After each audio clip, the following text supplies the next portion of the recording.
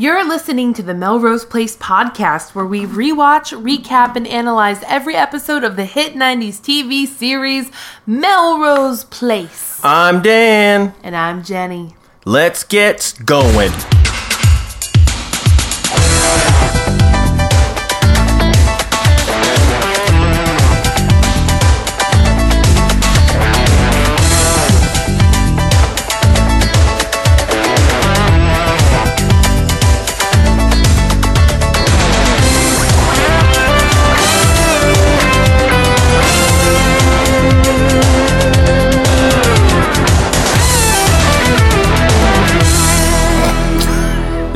Going. Let's get going. All right. Season 1, episode 26. We're getting up there. I think 7 left.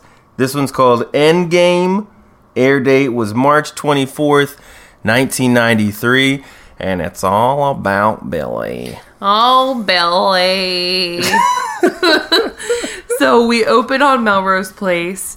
And there's a cool song playing. It's kind of like Lisa Loeb-ish. Very cool song. And we find out that Michael isn't the only person cleaning the pool these days. Mr. K's got an extra hand on duty. Yeah, there's a pool boy there. New pool boy. Michael is just so caught up in work. They probably just had to add on this little skipper to skim that pool.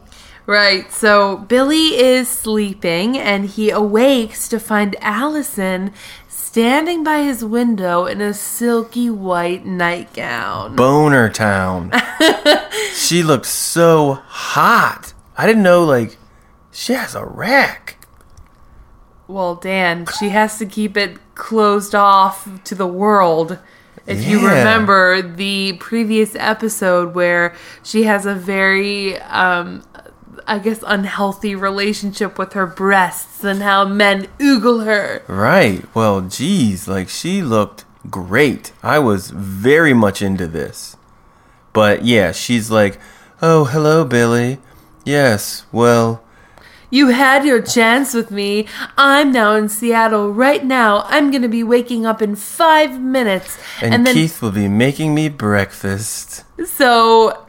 of course, this is a dream, and this is when we really start seeing some of those cheesy soap opera little devices. So at the end of Allison's little, I guess it's like a premonition or like her little visit to Billy, you just hear these chimes like, and her figure just disappears into thin air. Well, they got some budget on this episode. There's 2 different locations. It's great. Allison has left him. The only thing that remains in the living room is his little wheelie leather chair that Amanda wanted him to throw out. That fucking stupid chair. Now we're off to Michael. He's at work. He's with Kimberly in the common area, I guess the changing room of the break hospital. Room. Yeah, and they're chatting, trading complaints about their lives and what have you.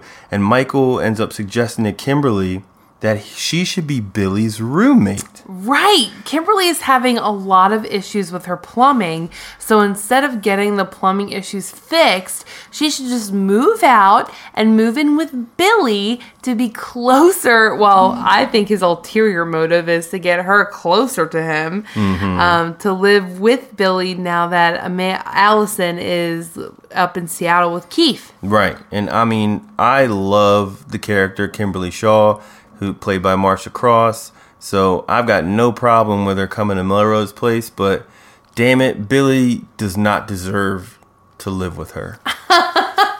And so to sell the point even further, Michael's like, how about we all go out to dinner tonight? You can meet Billy, see what kind of a guy he is. And Kimberly makes no mistake about the fact that she wants to hook up with Michael. Yeah, she's like, is your wife going to be there? And he's like, yeah. And she's like, oh, you can see the disappointment all over her face. Yeah, Kimberly's a go-getter, and she get it. She get it. She get this. So we head on over to Terrence's new beautiful mansion, and Rhonda enters and is surprised to see that a lot of the decor that they had decided on looks very different. She sees a lot of blues and pinks and floral patterns, and she walks in on Terrence and Carrie just kind of like giggling over different like samples of wallpaper. Yeah, this storyline sucks, guys. I'm sorry, but it's gone on for what, 2 episodes now, and it's just cold. I'm like, whatever. Like, if Terrence, if you like Rhonda, be with Rhonda, but this whole like Carrie thing, jealousy, is just not working for me. Well, I kind of like it, and Rhonda is upset and is like, excuse me, what's going on here? We had talked about doing earth tones to bring out all the wood, but I'm seeing all these like garish colors. And Carrie is like, oh, I had a dream of Terrence prancing through a lilac field, and I just had to go with my gut. I'm an artist. What? Right there, I'd be like, bitch, why are you dreaming about my man in a lilac field? I'm the only one supposed to be dreaming about lilac fields. So then Terrence is like, well, we can talk more about it over dinner tonight because Carrie's coming to the restaurant. Yeah, what? And did we ever even see this dinner? No! This dinner didn't even happen. This dinner did not occur in this episode, and I think they probably, just like you said, Dan, threw out this storyline. Like, scrap this shit. We're done. So now we do go out to dinner. Yeah, we go to dinner, but it's with Michael, Jane, Kimberly, and Billy. And Michael is like hard selling Billy to Kimberly and vice versa. Like, you should live at Melrose Place. I need you there. I will fix all of your stuff. Kimberly has a good job. You'll never have to worry about the rent. And Billy's just like, okay. And Jane is interjecting here and there like, oh, come on, Michael. They're not going to marry each other. Give her some time to think about it. Why does she have to move in immediately? And you can tell that Jane is not too thrilled that Michael has this interest for this other woman to be moving in to their apartment complex. Right. And this is really, aside from the Christmas episode, this is the first episode where we've got Kimberly outside of Scrubs and like looking good.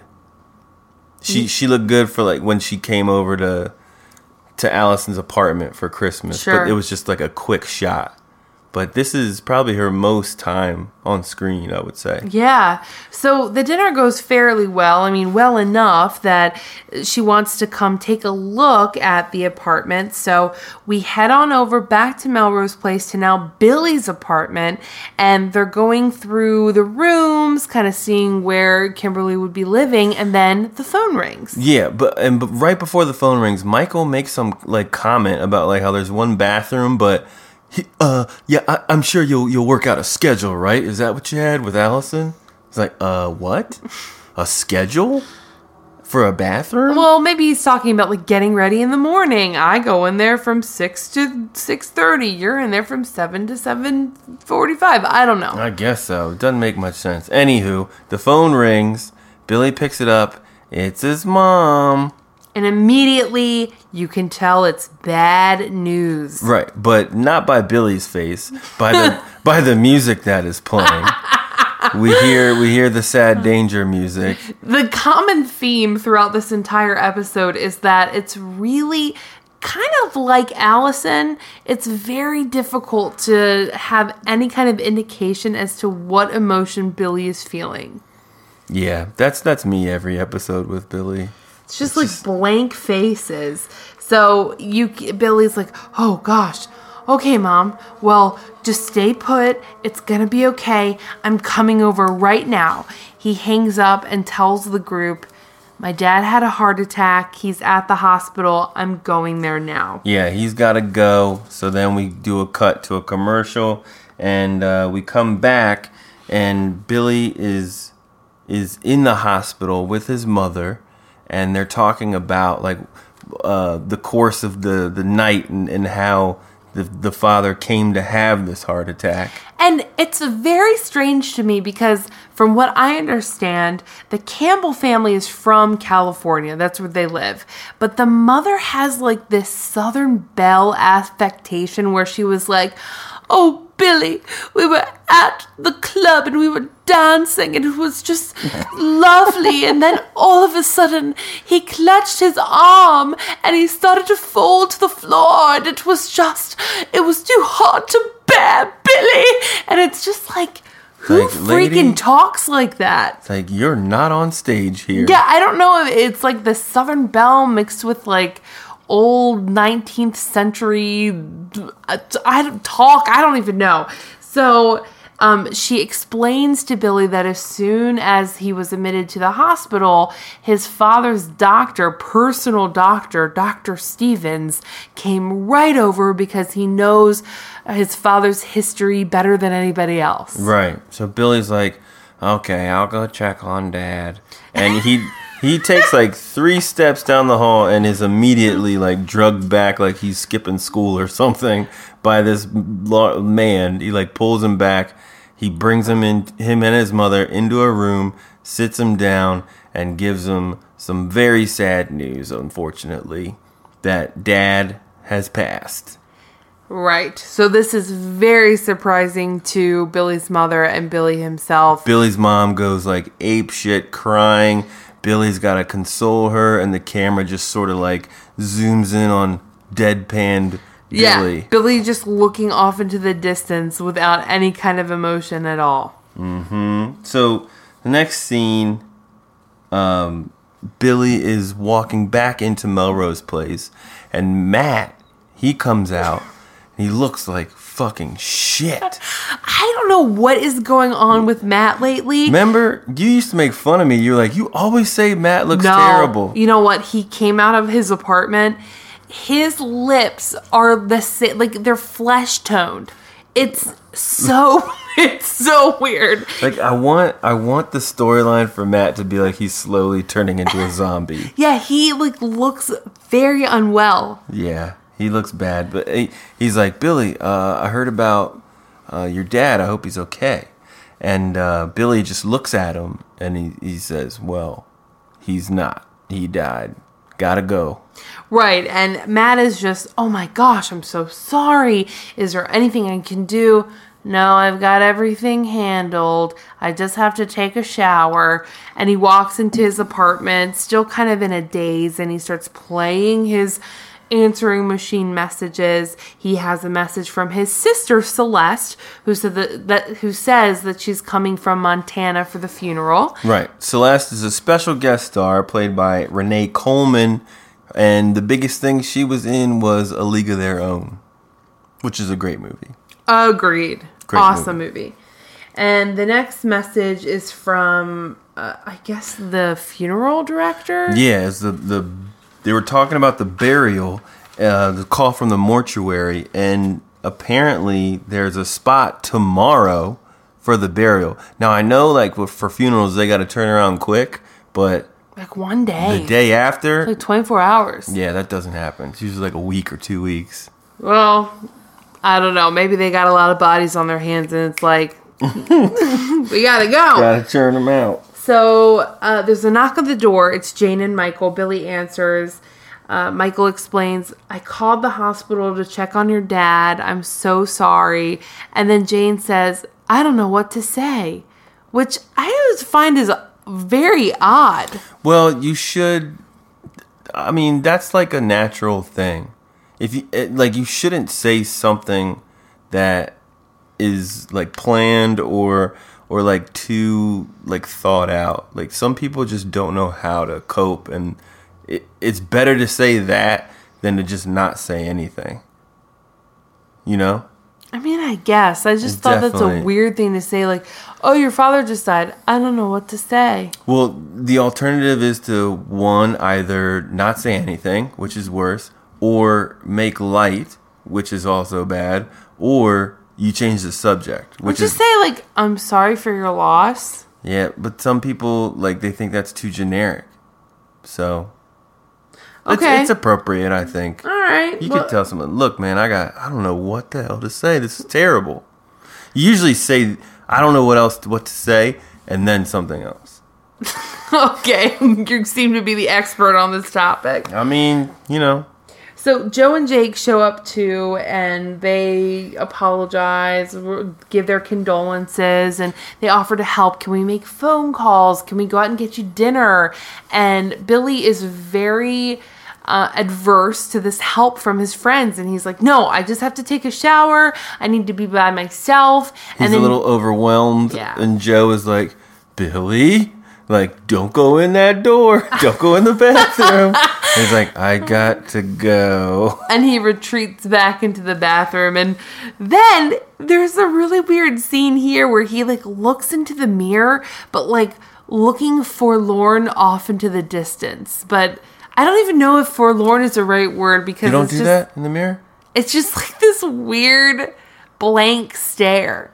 I do that every day. Every day in the mirror. Just looking off into the distance. I just look at nothing in the mirror. And you gotta wonder, was this a choice of Andrew Schulz? Like, did he want to play this like totally shocked and like he's not reacting because this is such a shocking tragedy that he just can't cope? I think at this point, Billy's on a tight leash and they don't let him make any sort of decisions. If you're going to let anyone make some acting choices, it'd be Jake. But a guy like Billy, you are telling him, like, look down, look up, turn around, stop. No. Bad Billy. Sylvie. Cut. Okay. Do that again. Say these exact fucking words. All right? Action. They're not giving Billy any leeway. Promise. So Billy rolls up to LAX in his cab to pick up his sister Celeste. Yep. Picks up Celeste. They have some kind of weird embrace. And then immediately out of the gate, getting a big old fight. Big time fight. Well, just because Billy says, hey, what are we going to do with Dad's furniture shop? I've been thinking that I might want to take it over. And she's like, oh, great. You're going to get into a huge fight with our family now because of this. Yeah, she's like, let's just try to get through this without having a big fight. And I think it's really funny, too. Like, in order to establish their relationship, she keeps calling Billy little brother. Yeah, just reaffirming, like, I'm his sister, everyone. To say, like, hi, little brother. Right. And, guys, this is actually LAX, I think. Yeah, they were filming on location. They've stepped it up from the airport they dropped Allison off at, which was, Airport City, I think LA? they called it Valley Airport. Valley Airport, yeah. No, this is actually LAX. So that's cool. Yeah. Good work. So Billy takes Celeste back to their childhood home where their mother is waiting. And they go into Celeste's room and her mom is like, it's so nice to have you here, Celeste. Your room is just as we left it. However, your father used the closet for his suits. Why don't you take a look? She is so fucking weird. Yeah. It's like they cast her and they were like, so what plays have you been in? It's kind of like they got Joan Crawford from the 1940s to play this role. It's very weird. So weird. I'm trying to think of like an old school play. It's like Cat on a Hot Tin Roof. Yeah, and they're like, all right, just play her. Play that cat. So Billy is looking through the closet and it's his father's suits. Every suit just the same. The customer likes familiarity. You go to McDonald's and they've got everything the same. Holiday Inn, everything the same. Well, the furniture business didn't take off to be a hit. Sure didn't. Sure didn't. And now they attempt to make up here, Billy and Celeste. Yeah, right? I think so. And Billy, he just reaffirms that like he wants to take over the business. And then boom. New fight. Yeah, and she just, like, out of nowhere, she's like, Billy, can you please stop talking about business? Yeah. No build up. But then Celeste softens a little bit, and she's talking a little bit about her dad and how on her wedding day, her father gave her away but took it too literally. And it was as if on her wedding day, he gave her away to another man and never wanted anything to do with her from that point on. I think she even uses the term, like, see you later. She was like, you're with another man now. Bye. Goodbye. Ta-ta. So Kimberly and Michael, we cut to them back at the break room of this hospital, and they share an awkward lotion exchange. Yes. So Kimberly is saying that she has some reservations about moving in with Billy, especially in light that his father just passed away. And she says, it just kind of really reminds me that when you're living with someone, you're part of their life. And I really don't want to be part of somebody's life unless I'm in love with them. And good move, Kimberly. You dodged a bullet here. That is not a life. That is not a life you want to be involved in. But when she's delivering this line, she squeezes out lotion into her hands, and it's too much. So she offers it to Michael. She does not offer. She just jerks off his index finger with it. And she says it perfectly with, I want to live with somebody when I'm in love with them. And she's like rubbing lotion on his hands. Yeah, very, very strange. If someone out there gets lotion rubbed on them by another person, it is either your mother and you're a child, or that person wants to bang you. That is a fact. Right.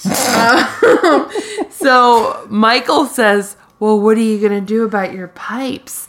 And she says, I guess hire a plumber. And he said, well, what about me? I have the tools. And she says, you sure do. Yeah, and she gives him a pair of fuck me eyes as well. A lot of innuendo happening in this scene. Oh yeah, she wants the business.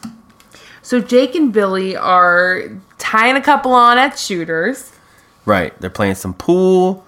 They're just sort of drinking buddies here like you normally are. Jake is used as a crutch to Billy to like reflect on like how he should handle this. I'm not sure why, because Jake has no father figure in his life, except for when he squirted him with whipped cream. That's basically the only story we have here of Jake and his dad, and that he would fight at the drop of a dime. Remember that shit? Oh, of course I remember it.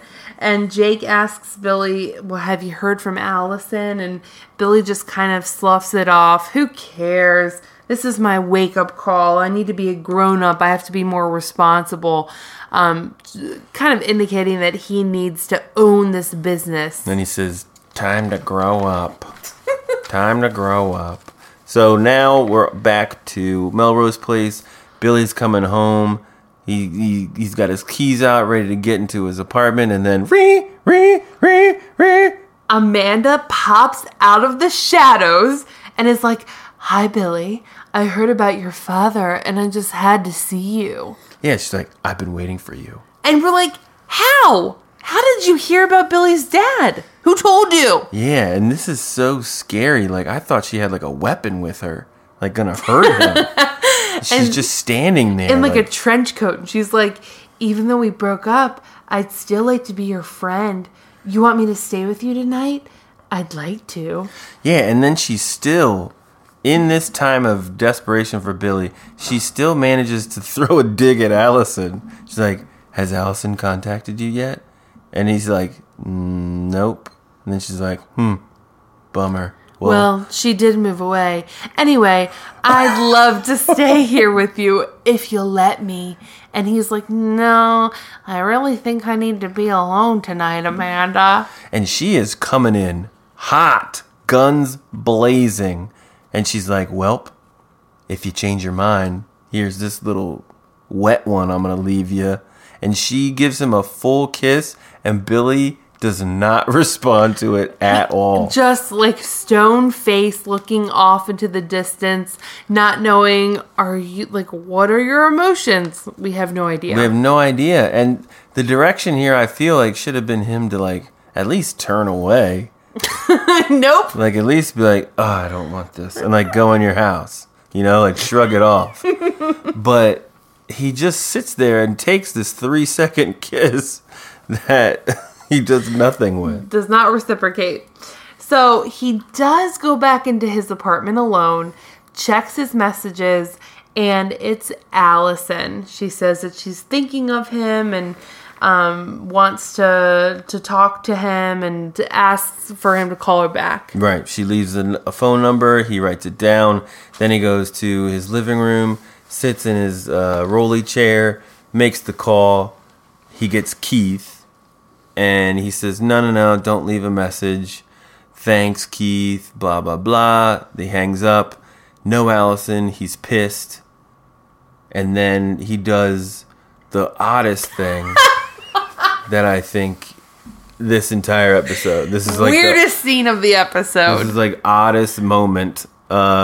He puts his feet up on the wall and then pushes himself off of that wall to roll across the room, and he has this disgust, ugh, gosh. I think it was supposed to be a showing of rage or frustration, but it came off as I want to go for a ride. Yeah, he's people do that when they're having fun, playing around. I don't know. So next up, we're at Billy's dad's funeral. The mood is somber. The priest is praying over the coffin. The mother, Celeste, Billy, they're all putting roses. Coffin? It's like a casket. Isn't that what you call them? A coffin and a casket are the same thing. I think a coffin is for Dracula. A casket is for humans who die. Coffin and casket are they're interchangeable. Yeah, but you don't call it a coffin. You don't? No. It's I gotta buy a coffin for I would call it a coffin. No, I don't. What? I don't think it's socially correct anymore. What do you... we're gonna get the coffin there's now. Prejudices against coffins? It's too morbid. I think it's too morbid. It's what? You buy a casket. I think it's the same thing. It's the same thing, but it's a nicer way of saying it. A coffin is for a mummy. Or Dracula. A vampire sleep in coffins. Okay, I don't know. You're laid to rest in a casket. It sounds nicer. Okay, well, I'm sorry. Dan is the police on the afterlife here. So they're throwing roses on the casket. So much nicer. And as this is occurring and the funeral's wrapping up, a taxi cab pulls up and Allison Parker emerges by herself, dressed in black, sees Billy from across the way, and Billy just gives her a look that it does not say anything. It's just Billy's face looking off into the distance. I don't know. Billy basically is a choose your own adventure. Remember those books? Yeah. You can either A, go upstairs, B, run outside, C. So at this point in the adventure, you can either choose that Billy's happy that Allison is there, sad that she's there, or mad, angry that she's there. So whichever, dealer's choice. However you want to interpret. Billy looks at Allison, ends up Allison she gets to this funeral very late. The funeral is over. At least the burial portion, which I believe happens at the end of a funeral. Of course, now the new stalker, Amanda, is there. And somehow they end up talking to one another. Yeah. So there's this big checkup, how's Seattle? Are you coming back? What's going on? Right. Amanda's it's good to see you. Did you know Billy's father? And she was yeah, I met him once. Well, he was a great, great man. I mean, look at Billy. And she Yeah. was like, oh, well, okay. And then Amanda's like, you should have seen him last night. He was so broken up. Yeah, Amanda has this way of throwing shade without having to be called out on it, you know? Oh, she's great. Heather Locklear has a gift. Yeah, but it's just these snot, like, they're like, it's just script. Like they were saying in the special features. Right. Like, it's just script. But she turns it into, like, digs. Yeah, she knows how to deliver these lines at the jugular. Yeah, and she's just like, oh, she's giving you that this is someone that they're like, yeah, just run with it. It's great. It's great for the show. Right, so Billy comes over and Amanda excuses herself and Allison's like, I thought you broke up with her. And he says, I did. And goes on and on about the flowers and how his sister went really crazy. And for Christmas, how his sister always would give his father a bag of potpourri and his dad hated them. And now he's being laid to rest just filled with potpourri with the flowers on top of him. And that was the thing that he hated. Yeah, and Billy's really hung up on this. Ends up talking to Allison about where she's staying tonight. And she's like, I'm sleeping on Joe's couch. And he's like, that's silly, sleep in your own apartment. But that doesn't make any fucking sense, Billy, because there's nothing in there. Yeah, there's no bed. Where the hell is she going to sleep, Is that bruh? a ploy to be like, sleep in your own apartment with me? Yeah. So then, like, they're gonna drive back together. But what I found weird was Billy drove his fucking taxi cab to the funeral. That's his only car. Yeah, but he would ride in like a car with the family, like in a funeral procession. That's how it goes. I guess I am not like well versed in funeral etiquette. Yeah, like the car, like the body goes in the hearse, and then behind the hearse is like the family in their own like black car, and then from then on, like you proceed. Well, that didn't occur here. Yeah, like Billy just drives separate in his cab. Very strange. So, of course, everybody from Melrose Place attended the funeral, and Jane and Michael Mancini are coming back to Melrose Place after having gone. And Michael says to Jane, you know what? I do have to get back to the hospital. I have patients I need to check up on. Jane is not pleased to hear this, and he's like, look, I gotta go. I'm a doctor. That's me. So Michael is whisked away, and we're... Oh, what did you say about Jane here? Oh, God. Jane calls it. Jane's like, did you see Billy's face? There was no emotion whatsoever. And I'm kind of wondering, okay, either this was a choice that was made to be like, we need Billy to play this as like shocked, like, oh my God, I can't believe my dad is dead. Or Andrew Shue as an actor wasn't giving anything, and they were like, look, we have to address this because anybody watching it is going to be like, what the hell is wrong with Billy? Yeah, or it's a build up to a scene coming where he does have what, I don't know, what is a meltdown? We'll see. And that's just like how they planned it, but yeah. So directly after this, Michael is at Kimberly's apartment. Mm-hmm. So it was a lie when he told to Jane he wasn't going back to the hospital. He's there under Kimberly's sink attempting to fix her pipes. Yup. Kimberly is braless, just hanging out, real seductive. Michael fixes the sink, and he's like, anything else that needs attention? And Kimberly's like, yup, but I don't think that you're offering those services. Oh, right. And then, so direct. Yeah, but she's like, I got a wine, I've got some meat, let's cook it and eat it together. And Michael, he turns a blind eye to this. Well, you can tell he considers it, but she's like, and you have to get home to your wife. And he agrees, yes, I do. And Kimberly's doing all these, like, sexy spins, like, in walkways. She's just like, how would you like it? Well, I guess you have to go. And then she, like, twirls, and then, like, she opens the door weird and, like, stands by it and is like, brushes her hair. Like, she's throwing him everything she's got. And Michael's just like so stoic, just like, I have to leave. I have to leave. I have to leave. But Kimberly is coming. Oh, she's a force to be reckoned with, my friends. It's coming. So Terrence and Rhonda are having dinner at her place. And I guess Rhonda is kind of complaining to Terrence how she doesn't like Carrie and that how she can tell that Carrie is all over Terrence and wants to steal him away from her. And Terrence is loving this, and he even says, "Oh, I do love a jealous woman." Who would like accept this from their like boyfriend? Well, Rhonda doesn't.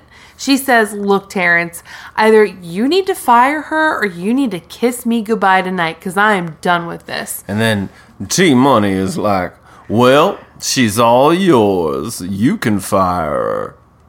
And she's like, "Okay, I will." Great, thanks. It's like, wow, really cool end there. And like you said earlier, that dinner, I bet it was on the cutting room floor. Yeah, it may have happened, and they were like, "Okay, this is just shit. It's we boring. need to get more shots of Billy just looking blankly into nothing. We really need to focus our energies there." Oh, gosh. So now we are at Melrose Place. There's an exterior shot of Allison and Billy's apartment, and the front of it looks so dirty. It just looks really gross and run down. I think there's actual just like soot and dirt on the front. Michael is neglecting his duties as property manager. Yeah, as he's fixing Kimberly's pipes. And they got the pool boy. I mean, he might be skirting his duties too. Allison asks, "Honestly, are you still seeing Amanda? What's going on with that?" And Billy's like, "No, she just showed up at the funeral. I'm not seeing her anymore." And Allison asks, "Well, how are you holding up?" And that's when Billy tells her of his plan to take over his dad's store. And Allison is flabbergasted because if you'll remember a couple episodes back, this was a topic on the table. And they both kind of came to the conclusion that Billy wasn't cut out to be a furniture man. Mm-hmm. And she's like, "That's what you're going to do? You're going to sell furniture? That's what you're gonna do with your life?"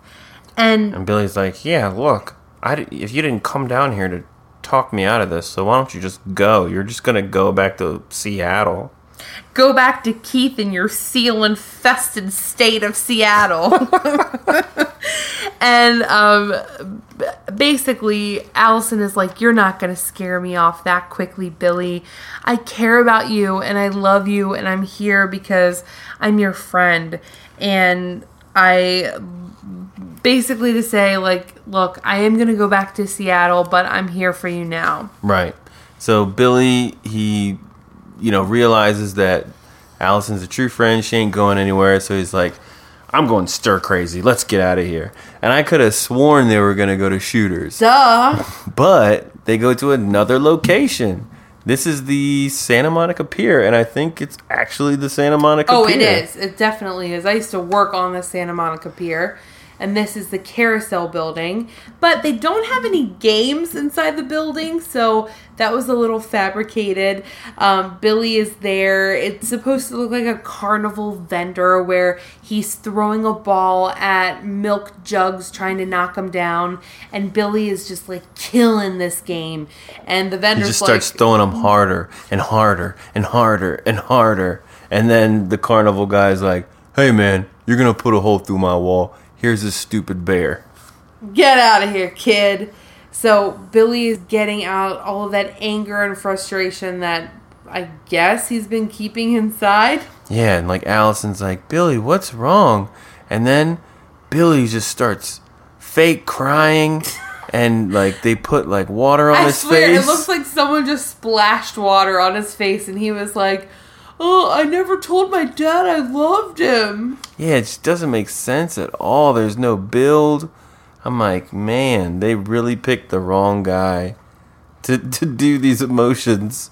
So it's bad. This is a very tough scene to get through. But Allison does, I think, have some really good advice here. She says, You know what, Billy? In life, so much goes unsaid, but so many times we hear it. Maybe you didn't say I love you to your dad, but he heard you anyway. He was there. And I think that was like the perfect thing to say to somebody that was in this situation. And Billy, at that point, Andrew Shue was really crying at this point. Tears are streaming down his face, and he goes to hug Allison and is like, "Oh, Allison, I've missed you." And it's this great triumphant moment that the two of them share. Right. Now we're back at the apartment. It's the next day. Next day, Billy is chilling at the apartment. Allison went for a run, and Joe shows up with a gift and just wants to like kind of bury the hatchet with Billy. They've had sort of this animosity towards each other since she dissed him and didn't want to date him. And she brings him a coffee maker, and Billy's like, okay, well, let's talk. And then the first topic is the afterlife. What do you think happens when you die? Right. And Joe is like, well, my version of heaven is basically summer camp. What the fuck? Well, she says, I think that when you die, your energy is just transferred from your body and it envelops those that you love. And he's like, well, don't you believe in heaven? And she says, I mean, she does make an analogy to summer camp, but does say when she was a kid, that's how she envisioned her mom, that her mom was at this happy place in a bathing suit and an inner Drinking tube. sodas. Drinking sodas. And you know what? There's nothing better than drinking sodas. Nothing. It's heaven. It is heaven. To a lot of people. So now we are at lunch with Matt and his father. And apparently Matt has really taken notice about time with your father and how it can be cut short, seeing that Billy's dad died. And he reaches out to his dad to have lunch, and his dad's like, okay, Matt, what's up? Yeah, his dad's like, this is weird. You don't invite me to lunch. And Matt's like, no, nothing's weird. I just want to have lunch with you. Matt, seriously, why are we here? No, Dad, really, I just want to have lunch with you. How's work, Dad? Is work good? I just want to talk. And then Billy's dad's finally like, okay, so like, you really want to know about me and things? And he's like, yeah, of course. I want to spend time with you. We always end up talking about me, but I want to be friends with you. And I want to order food, and I don't want this to be a special occasion. I want to keep on hanging with your dad. And then his dad is finally like, all right, let's order some food and chit chat. So this is a fun moment in the episode, I guess, that would, the tone of this whole thing is pretty sad, and this was like a good, wholesome moment. Yeah, to cherish your parents while you still have them. Mm-hmm. So Allison accompanies Billy to his parents' house, and his mother and sister are having lunch in this beautiful, expansive backyard.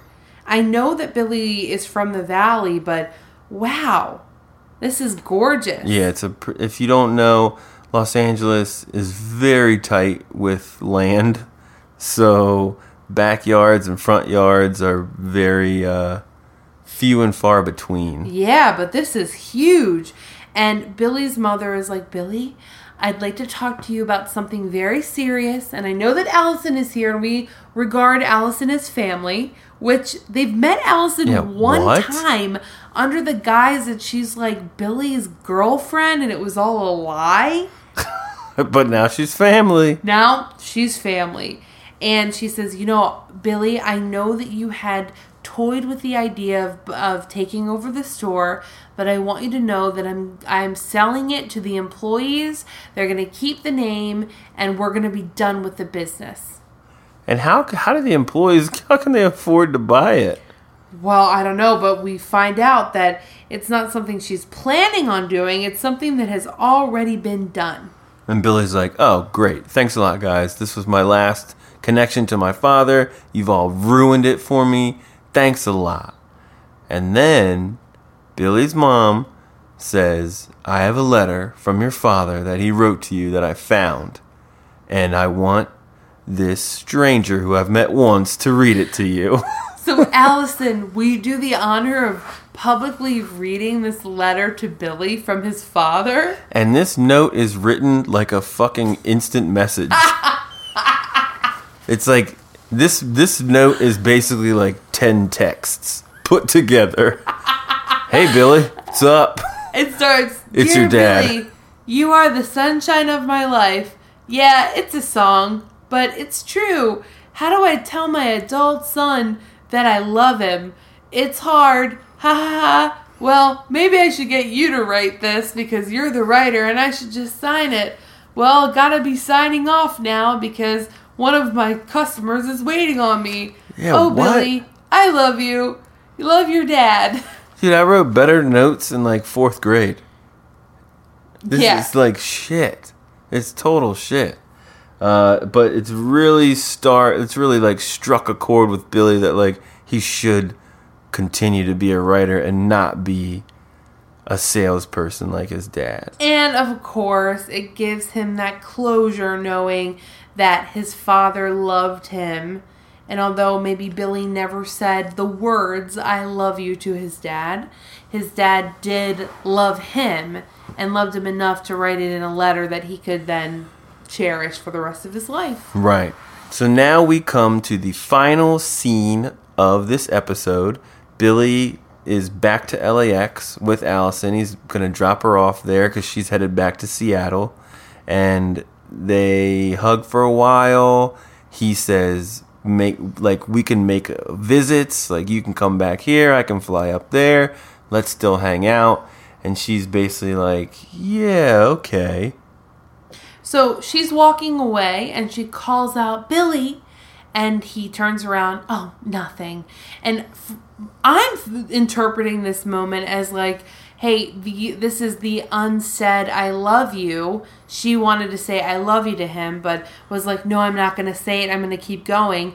But I'm completely proved wrong because after she decides to continue to go, she turns around a second time and is like, Billy, I don't want to go back to Seattle. I don't like that ecological wonderland. All Keith ever does is talk about the wildlife, and that's not me. I don't have any friends. I don't have a job. I know I just got there, but I hate it there, and I want to be here in LA. And Billy's like, well, you know, I asked you to stay before. Now I'm telling you, you have to. And I didn't think this was coming this episode, but she's like, all right, fuck it, I'm staying. I'm staying. And then Billy picks her up and swings her around in a circle, but this lasts way too long. They're in the middle of a lobby at LAX, swinging around in a circle for a long time. Yeah. And that's the end of the episode. Boom. Allison's staying. Roll credits. Now let's recap. Billy's daddy died. Yes, indeed. Rhonda gets to fire Carrie. Kimberly is moving in on Michael. And Allison decides to stay in L.A. And of course, Amanda's trying to win Billy back. Boo. 90s moments. Jenny? Well, the one thing that stuck out to me like a sore thumb is that at LAX, nobody has roller suitcases. Everyone is carrying their suitcases. Good catch. Nobody has the roller suitcases. It's the old school. You got to carry them by your sides. Yeah. That's a really, really good one. My 90s moment from LAX is that there was zero traffic both times Billy goes there. LAX is usually a parking lot. Oh gosh, it's horrible. And he just pulls up both times. Yeah. Is able to hop out of his car. If you did that today and you hopped out of your car, the police would immediately blow a whistle at you and be like, get the fuck back in your car and drive around. What the hell is wrong with you? And then, like, leaving your car, oh, that thing is gone, my friend. Yeah, towed away for forever. Yeah, that don't happen these days. Another 90s moment that stuck out for me is Billy's bomber jacket. Yeah. Love that jacket. He was in that thing a lot I feel this like episode. I had that jacket. I just don't like anything about Billy, so I hate the bomber jacket. I've got Matt's funeral turtleneck. Ooh. That was very 90s. And, of course, the coffee maker that Joe gives Billy. And then they're, like, fumbling over it, and he's like, I wish you could just plug this thing in and it would work. And I'm like, get a Keurig, bro. They make those now. Yeah. And then all of the Gene. Everyone was in Gene something this episode. Allison especially. She was in a lot of Gene. So, what is the lesson that you take away from this episode? My lesson is, who we kidding? Cut the shit. Care to elaborate on that? Sure. So, basically, Billy trying to be this frickin' furniture salesman again. Who we kidding? Cut the shit. Allison trying to act like she lives in Seattle. Who we kidding? Cut the shit. And then Terrence acting like Carrie is actually like a threat to Rhonda. Who we kidding? Cut the shit. Michael Mancini acting like he is a devout husband and not going to nail Kimberly. Who we kidding? Cut the shit. Actually, I love your explanation. My lesson is a little, I guess, more wholesome. You can always come home. You might not have a good time up in Seattle, but you can always go back home. You can always go home. Celeste can always go home to her old bedroom. Celeste. Oh, boy. If you could rename this episode, what are you renaming it? I am going to rename it The Afterlife. Because I think after death, some people get a new chance at life. So death sparks new beginnings for new characters. Okay. I like it. How about you? Mine is, I know it's basically episode 22's title, but I've made it longer. 2 is company, 3's a crowd. And there was a lot of groups of 3 that were in this episode. Jane, Michael, and Kimberly, Allison, Billy, and Amanda, and Terrence, Rhonda, and Carrie. 2 is company. It's all good, but you got to get the third person out of there. Now, bitch of the week. I'm a boss ass bitch. So, Dan, let's revisit last week. Who was your nomination? Last week, my nomination was Jane.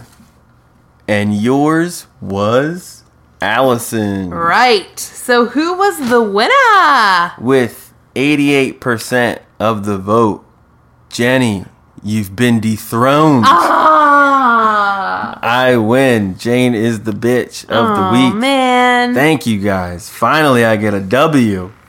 Finally. So this week, Jenny, who's your bitch and why? Okay, this week I gotta put up Kimberly. I love Kimberly. I love her directness, but she is moving in on a married man. She has no qualms about it, and she is very upfront and direct about this. I mean, even at dinner, she's giving Michael eyes in front of his wife, Jane.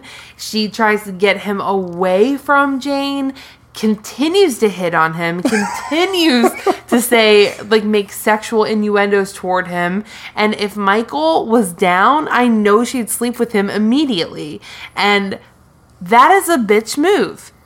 I am all about being happy and going for what you love and want in life, but there's got to be some kind of a moral compass.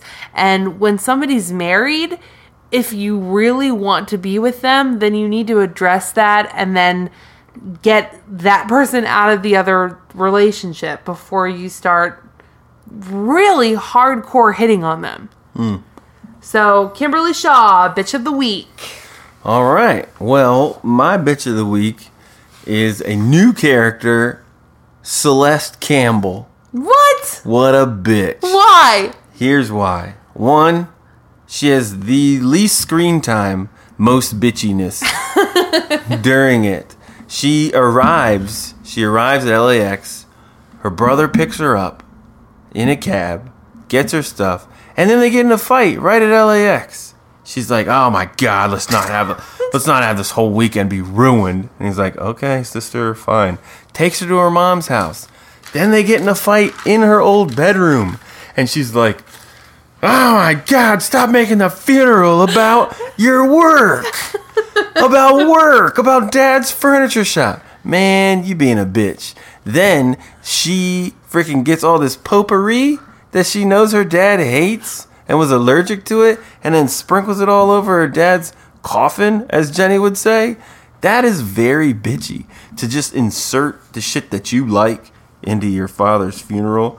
Not cool. And then she never even thanked Billy for picking her up at the airport or dropping her off. She's a total bitch. The whole thing, all we know about Celeste is that she's a bitch.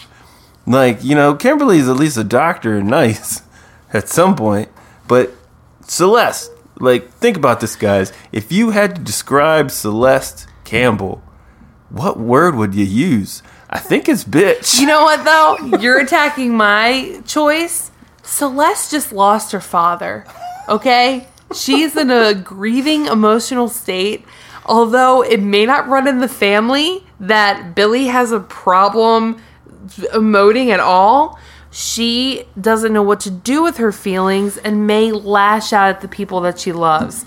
That is something that you can do with your family and then bounce back from, but really going against those confines of marriage and actively seeking out another person's husband, that is by far the more bitchier of the two. We'll let you guys decide. Go to Twitter at Melrose Pod and vote the day you listen to this episode. Celeste or Kimberly? So we got a awesome, was it a tweet from Justin? Facebook post. We got a Facebook post. Justin, he sent us over an awesome article by Craig Thomas Schaff from The Hollywood Reporter entitled Melrose Place at 25, Scrapped Storylines, Partying with World Leaders, and How a Wig Reveal Saved the Show, which in just a few words really does embody our awesome Melrose Place. If you're looking for a really insightful and fun read about the series and a behind-the-scenes look from the characters and the crew themselves, this is a great article to read. You learn a lot about how some of the cast came to get their roles on the show. One thing I found really interesting is they had hired another actor to play Billy, and it wasn't working out, so they got Andrew Shue on, and they didn't fire the other Billy. Andrew Shue's just chilling in this guy's trailer. The guy comes to work and Billy's like, "Oh, hi, I'm playing Billy now." That's how the guy found out. That happened? Yeah. So there's a lot of juicy little tidbits in this article. Dude, you gotta think, how bad was the other Billy? Like, was he like a squirrel? Because that's the only thing worse I than don't this know. Billy. But I really would recommend this read. We put it up on all of our sites. It came out on June 30th, so check it out. Now that we're into July, we are celebrating 25 years since the first Melrose Place episode debuted. So that's right. You got to celebrate. Yeah, check our Facebook, read that article, and Justin, thank you so much for the iTunes review. Yeah. Here it is. This is such a great podcast. I've been a fan of Melrose Place pretty much from the start. I was like 11 or 12 when I started. Same here. And for the past few years, I would randomly search every so often to find a Melrose Place podcast, and imagine my surprise when I finally stumbled upon this fantastic little gem. Jenny and Dan have the perfect balance of love for the show, but offer that critical view only a fan can. Thanks again. P.S. I live for the Billy voice. Oh, God, me too. Dan kills me with it, and Jenny nails it too. Aw. Keep up the great podcasting. Thanks again, Justin. Justin, you're awesome. Thank you so much for that awesome review and then bringing that article from the Hollywood Reporter to our attention. Yeah, you're the best, man. And that's what we want to do on this podcast is we don't know everything about Melrose Place. We're watching it as first timers, basically, because I don't remember any of these episodes really. And we love it, but we're going to be super critical of everything. Yeah, and make no mistake, we are fans first. We love this series. It is such a treat to sit down every week and watch a new episode. We really, really look forward to it. But, you know, there are things that are funny. And now, 25 years later, we love calling their attention and laughing at them. And we're so happy that you guys have fun with us, too. Thanks, guys. We're on Facebook, Twitter, Instagram at MelrosePod.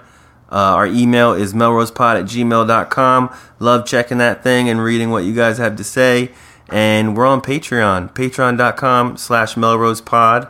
And if you want to contribute to the show, that's where to go. Thanks, guys. Bye.